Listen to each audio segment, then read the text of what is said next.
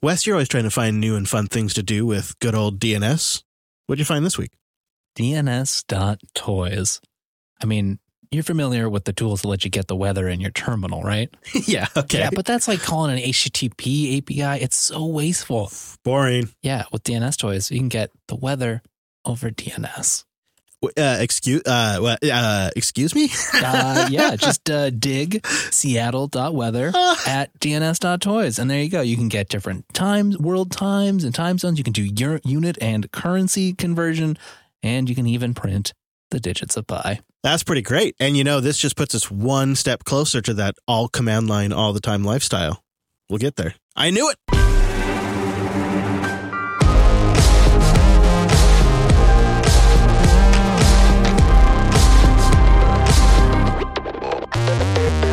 Hello, friends, and welcome back to your weekly Linux talk show. My name is Chris. My name is Wes. And my name is Brent. Hello, gentlemen. Welcome into a very special episode of the Unplugged program.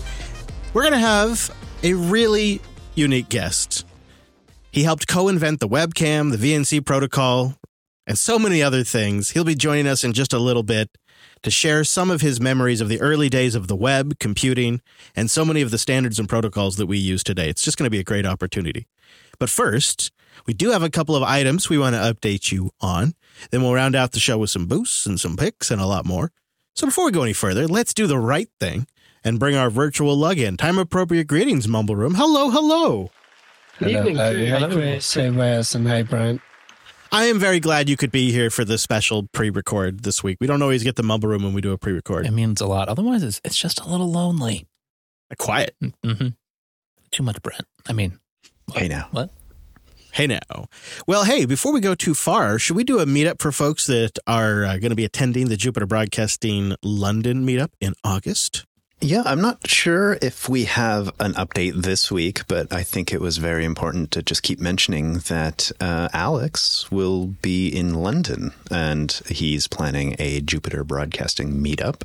That is tentatively planned for August 5th at around 6 p.m. GMT. Now, don't be confused because the meetup page tends to give all the times in JB time, which is Pacific, which would not really work out very well locally in London. So have a look at the meetup page. I think there are about 80 to 90 people signed up so far. It seems every week we get another 10 or 20, which is really great. And look for some updates on location, maybe in the next few weeks. I really wish I could make that one. Boy, oh boy. I'm really glad, though, that it's coming together. Jealous. Build a community over there. Maybe this is the way to do it, right? We start getting an idea of how many folks are there, what works and doesn't work, and then Alex is going to scout out some locations this time around, right? So we'll have some ideas there, too. maybe this is how it happens. We send All the pre-crew, and then we'll get there, next Yeah, time. like the rock stars we are. Oh, wait, I just got really excited there. Like true VIPs. Okay. Oh, boy, let's move on, for goodness sakes. Meetup.com/Jupiter Broadcasting for the details on that. Do follow it there because details could change, flights could change, that kind of stuff. It's been a minute since we've talked about the Linux copter flying on Mars. We do updates occasionally in Linux Action News, but this week it seems that there's been a little software update that we want to talk about. Actually, by the time we're covering this, it's been out there for a little bit. But as you guys will recall, Ingenuity arrived on Mars in February 2021, and along with the rover, this little helicopter, we thought, well, we'd see, I don't remember with how many flights I thought originally. It was such a small number. I mean, it's just a proof of concept. But now it's turned out it's flown 21 times, and it's actually provided critical data for the rover, so much so that NASA is going to continue to use these Linux copters in the future. And for us, it just felt like such a historic milestone for Linux. And then we had an opportunity to connect with some of the folks from JPL, and that was such a cool treat. And so it's neat to see software updates are going out. I guess I didn't really have anything other than I just wanted to have an excuse to talk about this little guy. They've done some upgrades to reduce navigation errors during flight, and they're now letting it fly higher than 15 meters, too. It's just getting more and more capable, and it keeps working. And remember, like, before this thing flew, we weren't even 100% sure that the whole flying on Mars thing was going to work properly. Yeah. They said that they flew over to this delta on Mars, and they used the helicopter to determine which of the dry river channels that the copter should drive in, or that the rover, I should say, should drive into. Such a neat idea. This patch is kind of cool too because they're inserting a small little code snippet on the flight computer that intercepts incoming garbage packets from like some faulty sensor stuff and then uses other data to reconstruct replacement packets that get like inserted into the stream. So then like downstream components just get the data that they were expecting. I can't even imagine. So not only do you come up with that patch, but then you apply the patch on Mars. Hopefully they've got that new System D AB updates thing because rolling back must be a pain. Didn't they say there was some kind of AB system they had on there? They did say that. Yeah, there is that. I suppose they have that kind of... Hopefully an ABC system. I'd love to know more about it. Because you got to imagine there is an identical unit on the ground at JPL.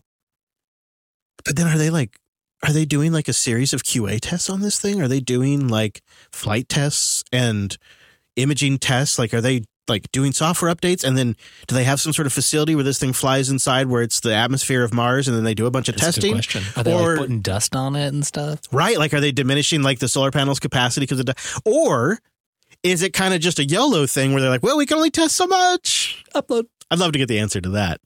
But it's pretty great to follow this. And it's great to see that they're continuing to update. It's been several updates, just even kind of recently on the 7th, I think there was a report. Go Ingenuity, go. Yeah. Yeah. So neat. And even though we haven't really touched on it in a bit, we're still following it. And when there is kind of like a mission update or something like that, we do try to include that in Linux Action news as well. And then I wanted to follow up on a project called Umbrel. We talked about Umbrel a month or two ago.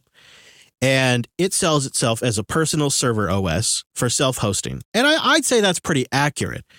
It's really seen some major updates since we talked about it last on the show. And one of those updates is to break out the Bitcoin node and the Lightning node as their own separate apps. So if you weren't interested in the Bitcoin aspect of this, but maybe you were interested in running Nextcloud or a Google Photos replacement like PhotoPrism or SyncThing or Synapse to run your own Matrix server, or maybe you wanted to run Vault Warden or Fulcrum. I do want to run those things. Yeah, and you didn't necessarily want to dedicate 500 gigs to the blockchain. I don't know. That seems pretty reasonable. They've now broken all of that out along with a brand new UI. And because people are having such a hard time getting their hands on a Raspberry Pi, they've now created a couple of really easy one-liner type installs to get Umbrel up and running on any Debian or Ubuntu box. Oh, that's great. Making that really, really straightforward. If you missed our first coverage, that's Linux Unplugged 447 for more. But speaking of Raspberry Pis, I actually have a little bit of good news. You've been hoarding them and you're willing to sell some of your supply to the audience? No, I'm waiting for the prices to go up just a little bit longer. I'm still hedging. But you and I have been talking about doing a Raspberry Pi-based router. Were you thinking for yourself or were you thinking for your folks or both? I can't remember. Yeah, I mean, some combination of I need a new router setup. My folks need one. Studio needs one. And the studio need one. So there's like a lot of things. Hell of a time for a shortage. Oh, yeah. I mean, you do. Yeah, Brent. Yeah, that's before we all know this. I don't even have to mention it. But you just got a laptop, so you settle down. All right, I can only give away so many things in an episode. So this week, I actually have really great news for Wes. Listener Maximilian contacted me on Matrix recently and said, hey, I've got a Raspberry Pi 4, 8 gigabytes. Could you use it? I haven't been using it for anything. And I said, I think that Wes Payne could use it. He's looking to build a router. So Maximilian is shipping a Raspberry Pi 4. Wow. 8 gigabytes for Wes Payne to the studio. It'll probably arrive while I'm in Montana. That's usually how these things work out. That's just kind of typical, I suppose. Well, but that way it's something to tempt you back. Yeah, right. Well, no, it'll be for you. And then and I'll use my Compute Module 4 that I have set aside. I have one set aside. And you won't have to worry about a carrier board because this is a full unit. And we can get maybe that router project kicked off now. Hey, so that'll be pretty cool. And I think we were talking about it. Although I don't know for sure about it, but I think we were tempted to try to build it around NixOS and create a Linux-based firewall and router. We're not opposed to things like pfSense or any of that kind of stuff. But we thought it might be fun to see what it'd be like to just build a minimum viable Linux router project that is a super tightly controlled OS. I don't know what we'll use for everything. We haven't quite discussed it. I'm sure we have a few ideas, but indeed, we don't want to spoil all the fun. Yeah. But, we'll get a little reckless with it because that's what we do here. So that's cool. And I wanted to say thank you to listener Maximilian. Wow. That's pretty Thank great. you for enabling our shenanigans. Yeah. And if you've got a Raspberry Pi or an Ubuntu and Debian box and you want to try out the new Umbrel, it is pretty cool. It is a really slick way to load up a bunch of great apps on your own LAN. They write on their release announcement, this release has brought a massive underlying architectural change to Umbrel's source code. One of those changes is the migration of the Umbrel App Store to its own dedicated GitHub repository, along with a new way to easily test, package, and ship apps for Umbrel. So the other big update, if you're already using Umbrel, is they'll now have separate updates for these components outside of the overall OS updates. So you can get mid-stream app updates now, which is going to be really nice. And I like Umbrel. It is still in beta. It is still early. There's always these caveats with these one-click do-it-all things, but I do think it's a pretty good project. Now, Chris, you've been running Umbrel at the studio since about January when I was there last. And I was curious, I guess, how it's been going and whether or not you've updated yet or you plan to soon to this new version. Have not gone to this new version yet, but I have done every update. I'm going to do the new version when I get back. I just don't want anything to go sideways before I travel. Wow, you're being uncharacteristically responsible. Well, I love the boosts. Are you feeling okay? The boosts are like my little bit of sunshine every single day. Anything to protect the boost. Yeah, on a cloudy day. Because so on my side, when somebody sends in a boost, Helipad makes a great little sound, a little boost sound effect. And then there's also a confetti explosion all over it. And it's a live update. It comes right in real time. And I tell you what, it is the best mood booster ever. Ha. And so I didn't want to break that. Because I'll probably, if I'm frustrated or something at some point, I'll pull up Tailscale on my phone and I bring up the boost. Bad traffic, check for the boost. Well, maybe not while I'm driving, but literally I'll be having like a bad day or I'll be frustrated and I'll just Tailscale up and I'll bring it on. Oh yeah, look at these boosts. Okay, I feel better now. So no, I don't want to break it before I go, but it has been really super solid since January. I've done every update since then, and it does make it pretty easy to back up and get out. I mean, really under the hood, all it's doing is like updating Docker containers. It's a pretty established system, so it's pretty safe. There is of course things to consider. It is in beta. It's a 0.5 release, and this is a major new version. But we've heard from several folks in our Bitcoin Matrix channel that the update has gone really smooth for them. So nice, yeah. Kind of a big test for the project. So hopefully it keeps going well. Linode.com/unplugged. Go there to get $100 in 60-day credit on a new account, and you go there to support the show. So it's Linode.com/unplugged. That's it. It's simple as that to get that $100. NVMe storage, super fast CPUs, 11 data centers around the world, best support in the biz. I mean, I could go on and on. In fact, I often do. And you know what? It's still to this day, 2.5 years later, when I need to deploy something, I go to Linode. I go to Linode because I've had a great experience. Honestly, the performance, it matters to me. But they're also just great citizens in the Linux community. That's actually how I found Linode originally. I was at Texas Linux Fest, what feels like 100 years ago. Texas Linux Fest was having a bit of a rough year, and most of the vendors just weren't even really trying. But Linode was there with a smile on their face in the best booth, making what turned out to be one of the most influential Linux Fests in my lifetime possible. And I made a mental note. I wasn't even looking for sponsors back then. But I made a mental note that when it came time, I was going to look up Linode. And while I waited, I tried them out as a customer. I became a customer first. And I was so damn impressed. They've been doing this for nearly 19 years, so it makes sense they get it right. But that doesn't mean every company does that. There's a lot of places you can host things, but no place quite does it like Linode with the performance, the support, and just the continuous improvement. They just expanded their managed database offering, which was just MySQL back in May. Well, now they're offering Postgres and MongoDB, which is huge for us. I'm probably going to move our Matrix Postgres database over to this. I mean, why not? Why not take advantage of the expertise that is Linode's staff and their infrastructure to run the database? The part of running a Matrix server I kind of don't like anyways. I think it's pretty great. And I'd do it too if I was using MongoDB or MySQL. I'm ready to jump in, though, I tell you what. They've also released a new ebook, which you can get for free, which helps give you a high-level understanding of database and database architectures and different deployment methods and what methods might work, best in the cloud, possibly, or when you're working with their crazy fast storage or their AMD EPYC processors. AMD really has some great CPUs. And you know what? Linode was down. They were down. They put them in some of their high-end. We've got a system with AMD EPYC processors in it. I love it. I love the flexibility. I love the distribution choice. I love the support and all of it. Plus, it's a great way for you to try something, for you to learn something, to get that $100 and support the show. So just head right over to linode.com/unplugged. Get that $100 for 60 days on a new account. Kick the tires for yourself and support the show. linode.com/unplugged. You know, gentlemen, I was lucky enough to be able to have a brunch with Brent style conversation with a listener of ours who is a very avid listener of Self-Hosted and other programs here on Jupiter Broadcasting. And this gentleman's name, Quentin Stafford Fraser, or Dr. Quentin, it should be, turns out is a fabulously interesting individual. I was introduced to him by Alex because they had a little exchange, and Alex was like, oh, this guy's got to be a great brunch guest. So we went ahead and did that recently.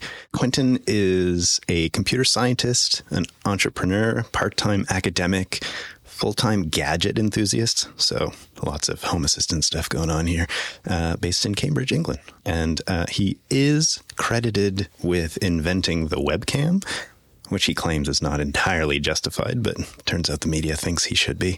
Oh, good. We have someone to blame. Right. He's authored dozens of patents over the years that have mostly been owned by Google now. His PhD is on augmented reality, which I think sounds pretty fascinating. He also ran the very first web server in Cambridge University back then when the newfangled World Wide Web thing was happening. He also teased with me that he may have had something to do with inventing the very first VNC client, which I think maybe we'll have to have a conversation about. But he describes a great deal more on his personal website, which we will link to. And in our conversation, he was pretty humble about how long that list of accomplishments was. I actually have quite a substantial personal website, and it's not that I think I'm deserving of this great monument to myself. It's just that I keep adding bits and I never get around to deleting stuff. And that's what I gathered was that this was, because some of the things which I didn't read mentioned, like, you can hear me say hello here. And in parentheses, you state, at the time that I wrote this, that wasn't possible for all computers and all browsers. So it's neat how you've just sort of added things as you go. And I think that's actually really nice. Well, I think that recording of me saying hello, which just says something like, hello, I'm Quentin, pleased to meet you, is probably in it's in an audio format that it's remarkable still plays on most browsers, because I think I recorded it on my Spark station back in about, certainly not this millennium anyway. So, back when not all browsers could play audio. And if you actually had one that could, then you could hear me say hello. Pretty exciting. That I think gives a sense that let's just say you've been around. You've seen some history that's pretty interesting. I'm really old. So that's a nice way of saying, yes. Seasoned, perhaps, is a nice way to put it. That's it. That's good. I like that. But the early web, for me, I'm slightly younger than you. For me, the early web, in my perspective, was dial-up internet and the pains and beauties of that. Having a home PC was a big thing. Actually, the first computer I used was a Commodore 64 that my father purchased that was quite old at the time. But, he forced us to use the spreadsheet there he would give us an allowance and we would tabulate. A man with foresight, clearly. Yeah. Yeah. So that's, my early history of, 5.5-inch floppy disks. But you've seen a little bit before that, which really fascinates me. So, well, yeah, a little bit. I mean, I do think that you and I have been very fortunate to grow up when we did, right? I think, and be interested in technology. It's like, growing up and being interested in cars at around the time of Henry Ford or whatever. But computing has happened so fast, and there's been all of these changes within a lifetime. I really did have to sort of solder my first computer together, and I've gone from that in a very short period of time to something like, the iPhones and iPads sitting on my desk are just so far away from that. And, there aren't many fields, I think, in which you could have that exciting a change during your professional life. And so that being said, I'm curious, what was it about the computers? You mentioned you soldered your own maybe some pieces together. And some of us still do that these days just for fun. Yeah, but you do it for fun, not not because of necessity. No, yeah, right, not through necessity, exactly. But I'm curious, what was it, as a young Quentin, what was it that really grabbed you about this relatively new world? Oh, that's a really interesting question. Computers weren't new when I was young, in the sense that, you saw them on television programs and things. You may see them on the deck of the Starship Enterprise, but as you should. That's right. But, I grew up just at the point where suddenly this was something my parents could afford. They had to save up, but they could afford to give me one. And only a few years before that, I had used a computer, but it had been in a museum in London, the Science Museum in London, not because it was an old thing, but the Science Museum in London has a lot of new stuff as well as old stuff. And I remember when I first got my hands, actually, I was able to type at a keyboard and give an instruction to a computer, which was one of these things you'd only seen, in sort of Hollywood movies up till then. And so that sudden shift to being something that you could sit in front of on the, floor of your sitting room at home, and the only display we had was the television. We only had one television in the house, so nobody could watch TV while I was using my computer, kind of thing. Right. Again, it was all of a sudden this unknown world. I don't want to wax lyrical too early in this conversation, but I think that I've often thought that computer science, in some senses, is almost the most creative subject, the most creative, almost art form. Is it maybe pushing it a bit, but you start when you're trying to solve something using computers, you start often just with a thought. You have a problem you want to solve, you have thoughts about how to do it, and you turn those thoughts into a solution to a problem, or maybe a game, or maybe something beautiful, or maybe but in general, it's thought matter translated into something tangible with possibly less sort of intervening stuff than almost any other activity. I think it really is capturing thoughts, and anyway, that's what it felt like to me at the start. Just simple things like, I don't know, you want to make a picture of a cube rotate on the screen in front of you, you had to think about, okay, so hang on, what's the coordinates of that going to be? Well, you want it rotated by this angle, so you have to work out the cosine of this angle and work out where the appropriate coordinates of this cube are going to be. And then it looks a bit funny, and you realize that's because you didn't include perspective. So you say, oh, hang on, how does perspective work? And, it really was, you built everything from scratch there, because when you turned your computer on, all you got was a flashing prompt at which you would have to type code. And so if you wanted this thing to do anything, you had to start being creative from the word go. And that's something, that we've largely lost in computers. We turn them on as a tool to do something, but you weren't forced to be creative the moment you turned it on as you were in the past. And that's partly what the Raspberry Pi and things like that have tried to recapture, of course. That conversion from imagination into reality, and then just kind of exploring from there and seeing what's possible, right? Yes. And in the past, if you wanted your computer to be able to interact with the real world, you did often have to plug things into the back and solder things together and make up the circuit boards yourself and so on. And, the Raspberry Pi was started by friends of mine who felt that the computer science students that we were getting in the university at Cambridge, they were coming in with actually much less experience now than they had in the past. Because in the past, to use computers, you sort of had to be an enthusiast. Whereas now, people were coming in just thinking, computers might be interesting to learn about, but they hadn't gone through that process of having to understand it so much before you could even use it. And so the idea of the Raspberry Pi was actually to give you a much more basic computer that really didn't do very much for you out of the, when you plugged it in and turned it on, and you had to understand a bit more about it to accomplish anything. And that was quite deliberate. The hardware is quite capable of running all sorts of stuff. I mean, they could have provided you with a very slick experience out of the box, but part of the idea was, no, actually, you need to understand that how power supplies work and how to write code and so on, and how operating systems boot up and so on, to a much greater degree to be able to use one of them. And I think that's part of why it's been such a success. You mentioned you had to be an enthusiast previously to really get into computers. It seems almost the opposite these days, in that we all use computers in our everyday lives, from phones to, everything else, really, to your car even. And yet the enthusiasts are the one going to these simpler machines like Raspberry Pis and the single board computers and such.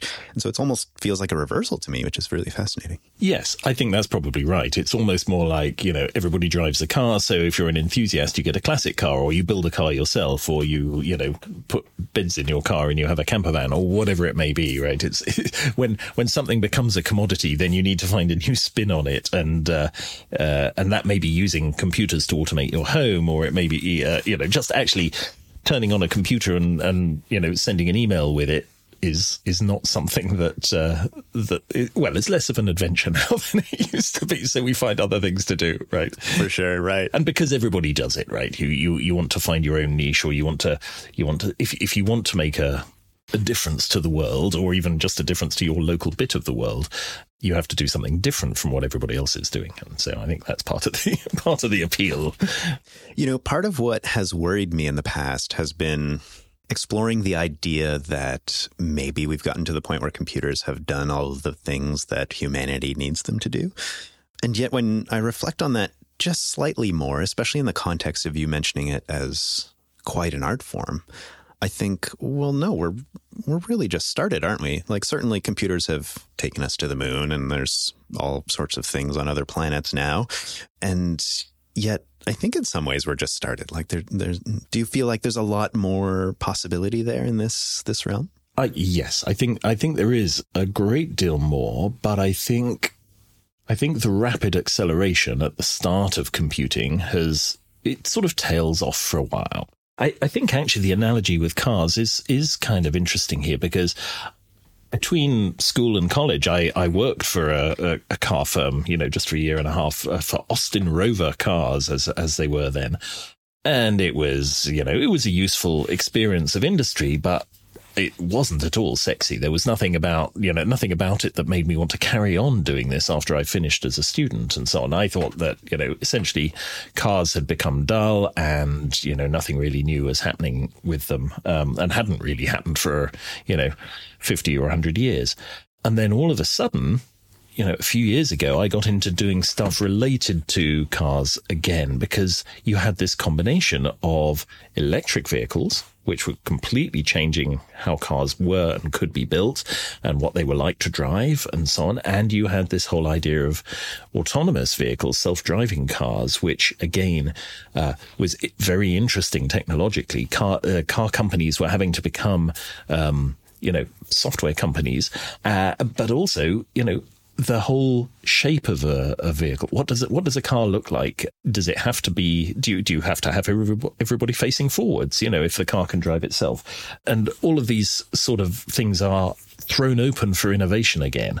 We have vehicles that are bigger and smaller and quieter and different shapes and so on, in a way that so much has been defined in the past by the basic shape of an internal combustion engine and four wheels and a gearbox and so on. And I think we're at a very exciting time now to be in the automobile industry, which, we haven't really had, I don't think. I mean, what's changed before this advent of electric vehicles? What's changed in the last, 5 decades? Very, very little. Yeah, I think four-wheel drive or all-wheel drive in rally racing was really a huge innovation, but even that's quite mechanical, right? But it didn't fundamentally change the shape of cars. I mean, I guess you could say automatic gearboxes. Sure. Which some people still aren't keen on.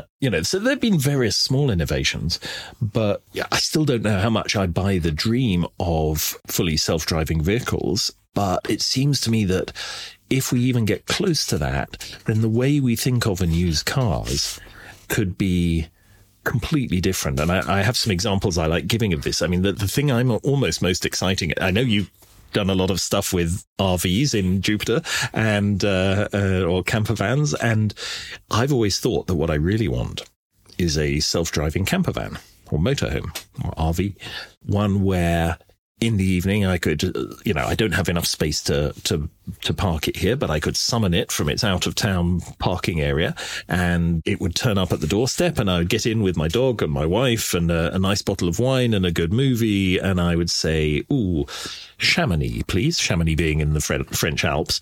And we'd wake up in the morning, hundreds of miles away. You might not want to drive a big RV around when you got there, but that's all right, because you could just tell your car to follow you. and so you could wake up the following morning and take your dog for a walk in a different country, having slept through the travel process. Or another example I like to give is I'd really like a self-driving car for when I'm walking. Tell me more. So I like hiking, right? And so much of going for a walk involves finding a nice place to park and doing a circular route which brings you back to your car again. And what about if you're driving along a road and you see a beautiful view and you say, hey, car, stop here, let me out. And you just get out and the car carries on and you walk over the fields and you walk over the hills and you cross the rivers. And at some point, which you don't have to decide in advance, when you get tired, you meet up with your car again and you have a comfy chair to take you home. But the fact that you leave your car in one place and have to return to it in the same place again is something that, is perhaps an artifact of the past. And maybe in the future people will say, what? You always had to do sort of circular walks to get back to your transport? That's crazy. And so, yeah, it'll be really interesting to see in 5 decades time, people may have a very different view of transport from what we have compared to the 5 decades, ago, right? What was happening in the 60s? Well, the cars weren't really fundamentally that not in that kind of way, that different from much the same, right? Yeah. Bitwarden.com/Linux. Get started with a free trial of Teams or Enterprise plans at bitwarden.com/Linux, or try it for free as an individual user. Bitwarden is just the easiest way for an individual or for a business to store, share, and sync sensitive data. And Bitwarden is fully open source, trusted by millions of users. We trust it. You guys know we use it as our password manager. You know that. Part of what made me choose that is Bitwarden's open source. It's what Wes and I use to manage our passwords, our two-factor codes, and other sensitive data. And we're finally getting Brent on board, too. We've achieved something there. And I love the support that Bitwarden offers. If you get stuck, if you have a family member or a friend that you recommended to Bitwarden, they got you covered there. On top of that, they're always rolling out new features. They just added a quick account switcher to Android. This is absolute fire, you guys. You're sitting there trying to fill out a password. Oh, crap. That's a business login, not a personal login. Oh, you know what? Tap an icon, switch over to the other account. Boom. Now you're filling that out. They've recently introduced a new username generator, so that way you're using a unique username and a unique password when you're signing up for a site or a service. Man, is that not super great? And they've also now begun working with certain email relay services like Firefox Relay or a non-ADI or Simple Login or more. You can just put in your API key, and then when you go create an account now at a service, like an app or a website or whatever, it'll generate the password, it'll generate the username, and it'll give them a unique email address, and it makes sure you get all that stuff, you keep track of all that stuff, and it all still gets back to you. That right there, killer feature right there. And you guys know this, but maybe someone maybe a family, a friend, maybe the place you work, maybe they really haven't gotten the religion of good password hygiene. And I got to just say, there are so many things you could do, but there's really one thing you must do to protect yourself online, and that is using a unique password at every website, every service, every app. And now you can combine that with a unique username and a unique email address and keep it all in Bitwarden and get access to it super quick. On my iPhone, I have it set up with Face ID. So when it's time to fill out a password, I pull my phone up, it scans my damn face, puts it right in there. Boom. You know what? Next thing you know, I've unlocked the site or whatever. It's so easy. I can't believe people aren't doing it all the time. I feel like I want to parachute down and give people Bitwarden to save them from some password mess they're probably living in. Maybe just be easier if everybody went to bitwarden.com/Linux and tried it out for themselves. Or your business, maybe you got an open source team that could use some good password hygiene. Any of that, go try it out, share it with a friend, tell somebody about it, and support the show. Bitwarden.com/Linux. I'd like to say thank you so much to Quentin. We had a great chat. He joined me on a Friday evening with some sherry in hand. And as you might imagine, that ended up going to a bunch of fascinating topics together. A topic we touched on was how the patent system compares to the open source approach, which was really great exploration. The origins of the T9 mobile phone keyboard system, which his friend Martin basically invented, and they co-founded another business together because of that. We talk about how keyboards are archaic and how that tech just won't let go, and some early computer vision stuff. So if you want to have a listen to more than just that excerpt, please go to extras.show. There's a Brunch with Brent with Quentin there, and there may even be more coming in the future. Quite the tease. Now, Chris, we did get a lot of feedback on the Intel situation, which I think we should recap here. So could you give us a little brief recap, and then we'll jump into some great ideas around our feedback? Yeah, so on a recent episode of Linux Unplugged and Linux Action News, we talked about the upcoming Intel's software-defined CPUs and the fact that support for licensing and enabling the software-defined features in a CPU landed in Linux 5.18. And we kind of had a discussion if we thought that was how we felt about the idea that, you know, you'd buy a CPU and it has all these features, but perhaps they're locked behind a license file. And in there, we discussed that in terms of implementation, there's essentially two new devices or spots on the file system that get created by this. One that defines the features and one that defines the license that enables them or not, roughly speaking. This has provoked a lot of discussion with our audience, and I think we have continued to get feedback about that, and so we just wanted to cover some of it and just recap so that way everybody knew what we were talking about since it's been a few weeks now. Yeah, Jan wrote in with some great insights into current licensing practices of Intel. Jan writes, just listened to episode 460 of Linux Unplugged and wanted to let you know some stuff about CPU licensing. Intel has done this in the past with its Itanium lineup, which has died meanwhile. It's also a very common thing on IBM's Z OS mainframes, where you basically buy CPU time, even though you might have more CPUs installed physically in your box to run them on. This does allow certain features. You only pay X, and if you really do need the extra performance, say for a month, you can get a temporary license, run the extra workload, and switch it off again for the old price point. I see a valid user case in the enterprise world, but for consumers, I do hope it doesn't come to bite us in the butt. Yeah, I think the most compelling argument I have heard has been, how does it affect resale? And we've been trying to figure out how that would work. Like if you wipe an OS, the insight that I kind of noticed here in James's email is it does seem like the customer activates it somehow with Intel servers in the previous system. So maybe that exact infrastructure would be used. Right. Something similar, same infrastructure, same plan of attack. I have been surprised the way they're handling all of this. Like in terms of a company that is getting eaten on both ends by both AMD and by Apple right now, you think they'd be on their messaging game, right? Like you think they'd be out there. I can't even really tell you the benefits of the 12th gen Intel. I know they're more power efficient, but I can't really articulate them. I don't know what their reasoning is or positioning is or what they claim the use case is for the software-defined features. I mean, I've heard some of it, but if we didn't follow like mailing list news about the kernel, we probably wouldn't even be talking about this right now. That's just it, right? It's really weird. They're not getting, and I know we have listeners at Intel, and they're not like trying to get us like the down low information or nothing like that. It's like they're just not talking about it, other than like the very manufactured bits of information we have gotten the so far. High level blurbs and such, yeah. But we'll follow it, and I think we'll keep reading your feedback on it. So do keep sending it in linuxunplugged.com/contact, because I think it's going to be a big deal, but it's just not there yet. And I think we have a little bit of time, so I'd love to understand it before it actually arrives. And now it is time for Le Boost.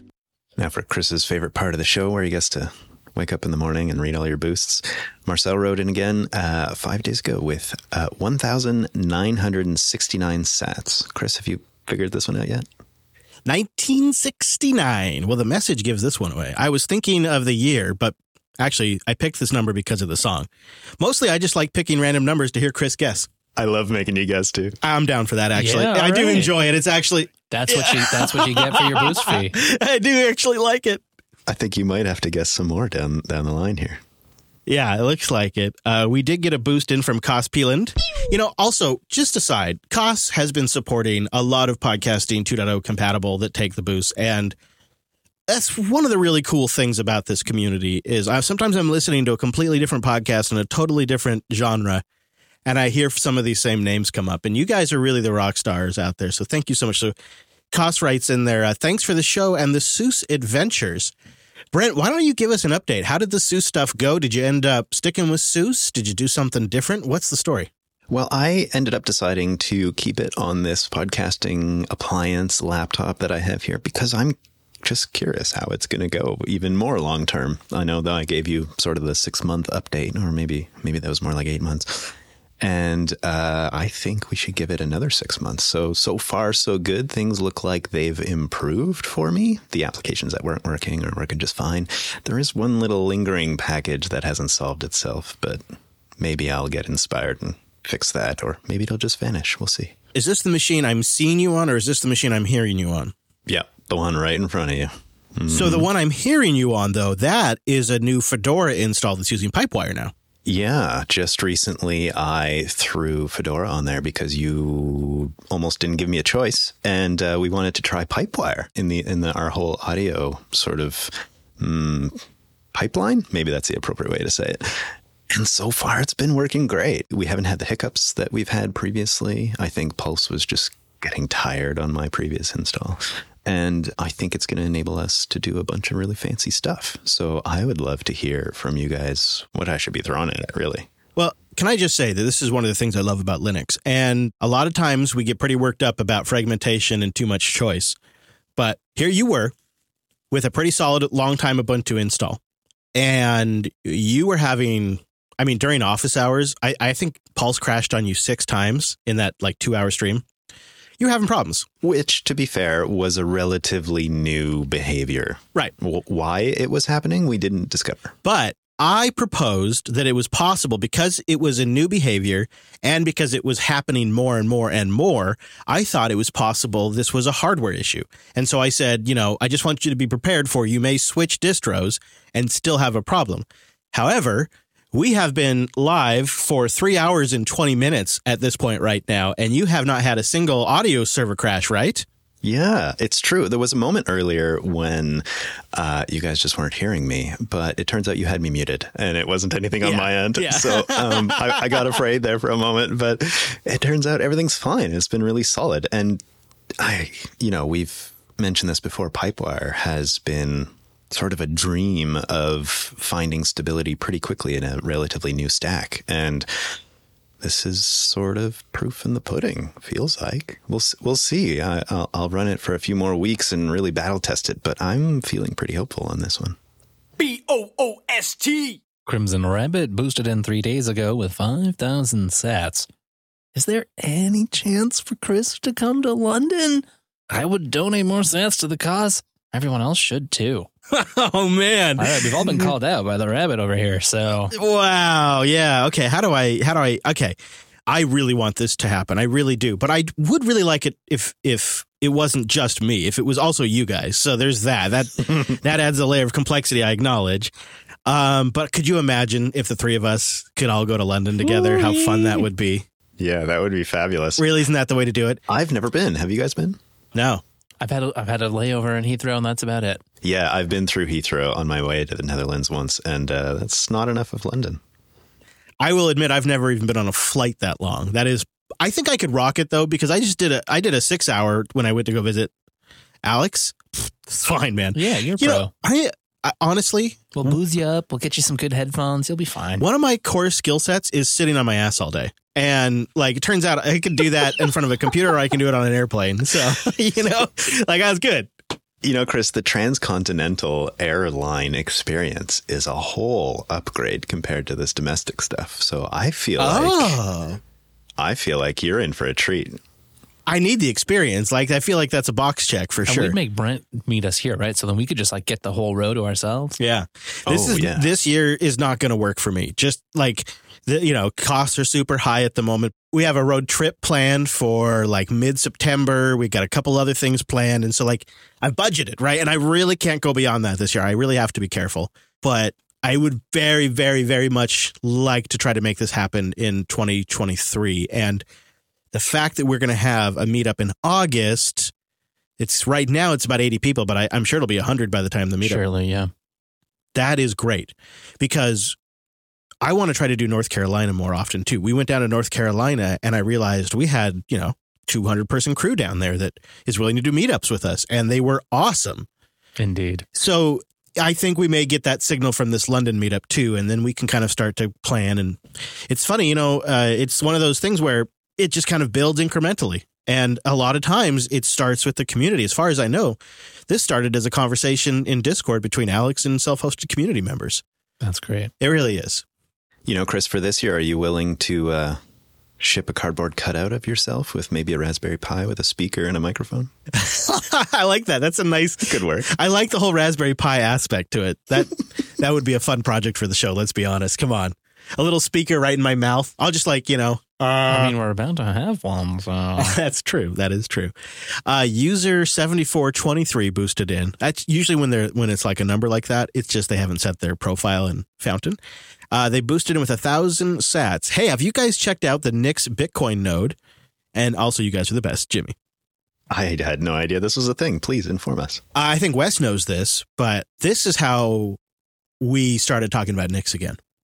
Wes and I were trying to figure out when to do our next Nix segment. What do you think, Wes? 5 years? It's been a long time. I mean, 4 or 5 years? Yeah, at least. We've been trying to figure out when we were going to do Nix. I know it was was the Linux Academy acquisition. I was about to say, yeah. It has so it's been a really... definitely during that time. Yeah, during that time and now after. And it's like how all this stuff works, right? It's not until you have a project and you actually try it. It's like Reaper, right? Some stakes on the line. Right. It's like switching audio editors. We didn't really take Reaper seriously until we had a new project where we could just try starting from scratch in Reaper. Well, this is how I came to Nix, is the Bitcoin node stuff, because I am a huge nerd for decentralized computing. Just freaking love it. And they have a really good like Nix Bitcoin node package that you can just get going, and it's solid. And now that I'm really into the boost and all this stuff, I kind of think maybe I should have gone that route. But I ended up going Umbrel just because I was trying a bunch of different stuff, and Umbrel got me going so fast. That's just what we stuck with. But it's a pretty cool project. Yeah, you could see something maybe if you redid some stuff or wanted a little more robust of a setup or something for the long term, more minimal. It could be a great option. That's kind of what I think. Is there probably will be a point, maybe not, maybe I won't ever need to, but there may be a point where I migrate to a more robust Nix-based Bitcoin node, maybe on more robust hardware and stuff like that, because this is running on a older Dell, but it's a really nice high-end like Xeon ECC memory older Dell, and it's running on Ubuntu 20.04. And those are all fine, right? Those are all fine things, but not really how I would probably do it today. So yeah, it's in the back of my mind. I have a follow-up question there. I'm curious if you know what it's doing under the hood. Is this some Docker containers, the same kind of idea as Umbrel under the hood, or is it just doing it natively? Wes, have you dug into this? That's a great question. No, I haven't actually looked at the implementation. I seem to recall it's Podman when it does use containers, but typically with these Nix stuff, there's really, the beautiful thing is you don't really need a container, right? And that was the route I was going. I was really I have been thinking more and more about container-free infrastructure, and I think that's how I ended up at the Nix node stuff. Yeah, it does look like a lot of just stuff all packaged up, some extra modules and options in here. Well, Brent, I think maybe you'll just have to try it and play with it. That might be the best way to find out. Oh, I saw that coming. Sounds like I'll have some extra laptops laying around. I could just throw this on. We'll see. All right, we have a special pick this week because it's a news-relevant pick. This is a release, one of those special releases that's been in the works for a year. Jellyfin 10.8.0 has been released. An unusually long development cycle for Jellyfin. A bunch of GPU acceleration stuff. Yeah. I know you've been over there trying to get your personal Jellyfin server upgraded. How'd it go? Just fine. Back up and operational, pulled down the new Docker image, restarted it, and now I'm back to watching TV. And it's exciting because a while ago we tried out that new like watch together sync play stuff. That's seen a lot of fixes in this. If you use DLNA, that's got a bunch of nice fixes, all kinds of streaming fixes. And then, as you mentioned, the hardware acceleration story just gets better and better. Plus, if you have it like trying to read from like a plain folder setup or you got info files, that's a whole bunch better for parsing and integrating with that, better subtitle stuff. All around, a lot of nice things to see. And shouldn't be a big issue to upgrade. I think you'd probably agree with this statement. So, who knows? But I feel like we've reached that inflection point where the trend line on Jellyfin and its rate of improvement is like greater than Plex's, right? And Plex's is kind of on a little bit of the decline. I say that with a lot of respect for Plex. But I think as they try to establish a business model around streaming a little bit more and they have to focus on that stuff, they're not really going to get any more open, right? They're not going to really get any more focused on your local stuff. Yeah, you're right. Like, there's definitely still a lot to like about Plex, obviously, and there's doing some things that Jellyfin probably may never be able to compete with in some regards. But if you are focused on your local collection, you want free software. Jellyfin has been getting really nice lately. So 10.8.0 will have a link in the show notes. Go check it out. There's a post in there specifically to highlight all the new features. I, of course, saw the GPU stuff, and that's what I got excited about. But I know there's a lot of other things in there, too, including just nice performance and bug fixes and all that kind of stuff. Gentlemen, we did it. Ba, ba, ba, ba. This brings us right here to the end. We did it. Congratulations, guys. So we Nicely just done. recorded 2 episodes back to back. In theory, I'll be back from Montana and we'll have a regular live stream next Sunday. So I get to actually officially say, See you next week. Same bat time, same bat station. that's right, jblive.tv, or of course, all their live productions now at jupiter.tube on our own PeerTube instance in the Federated Universe, where you can use a free software stack to watch your favorite Linux content. How great is that? Our Mumble Room, linuxunplug.com/mumble. Come join us live, get a low latency audio stream, and chime in when you like. And of course, don't miss Linux Action News at linuxactionnews.com. There's a lot going on every single week. It's the companion right here. And links to what we talked about, linuxunplug.com/463. All right, everyone. Thanks so much for joining us on this week's episode of the Unplugged program. And we'll see you right back here next Sunday.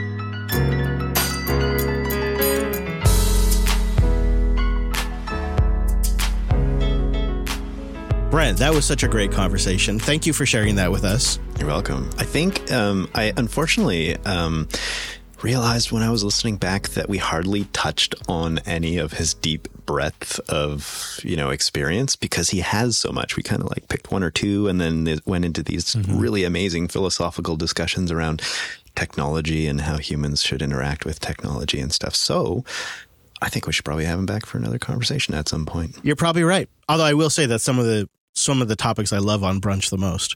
So You never know where it's going to go. Yeah, as far as a brunch chat goes. There's no menu. It's just whatever the chef feels like cooking that day, That's right, chef's choice. We should say for sure, like the whole chat, going to be worth listening to.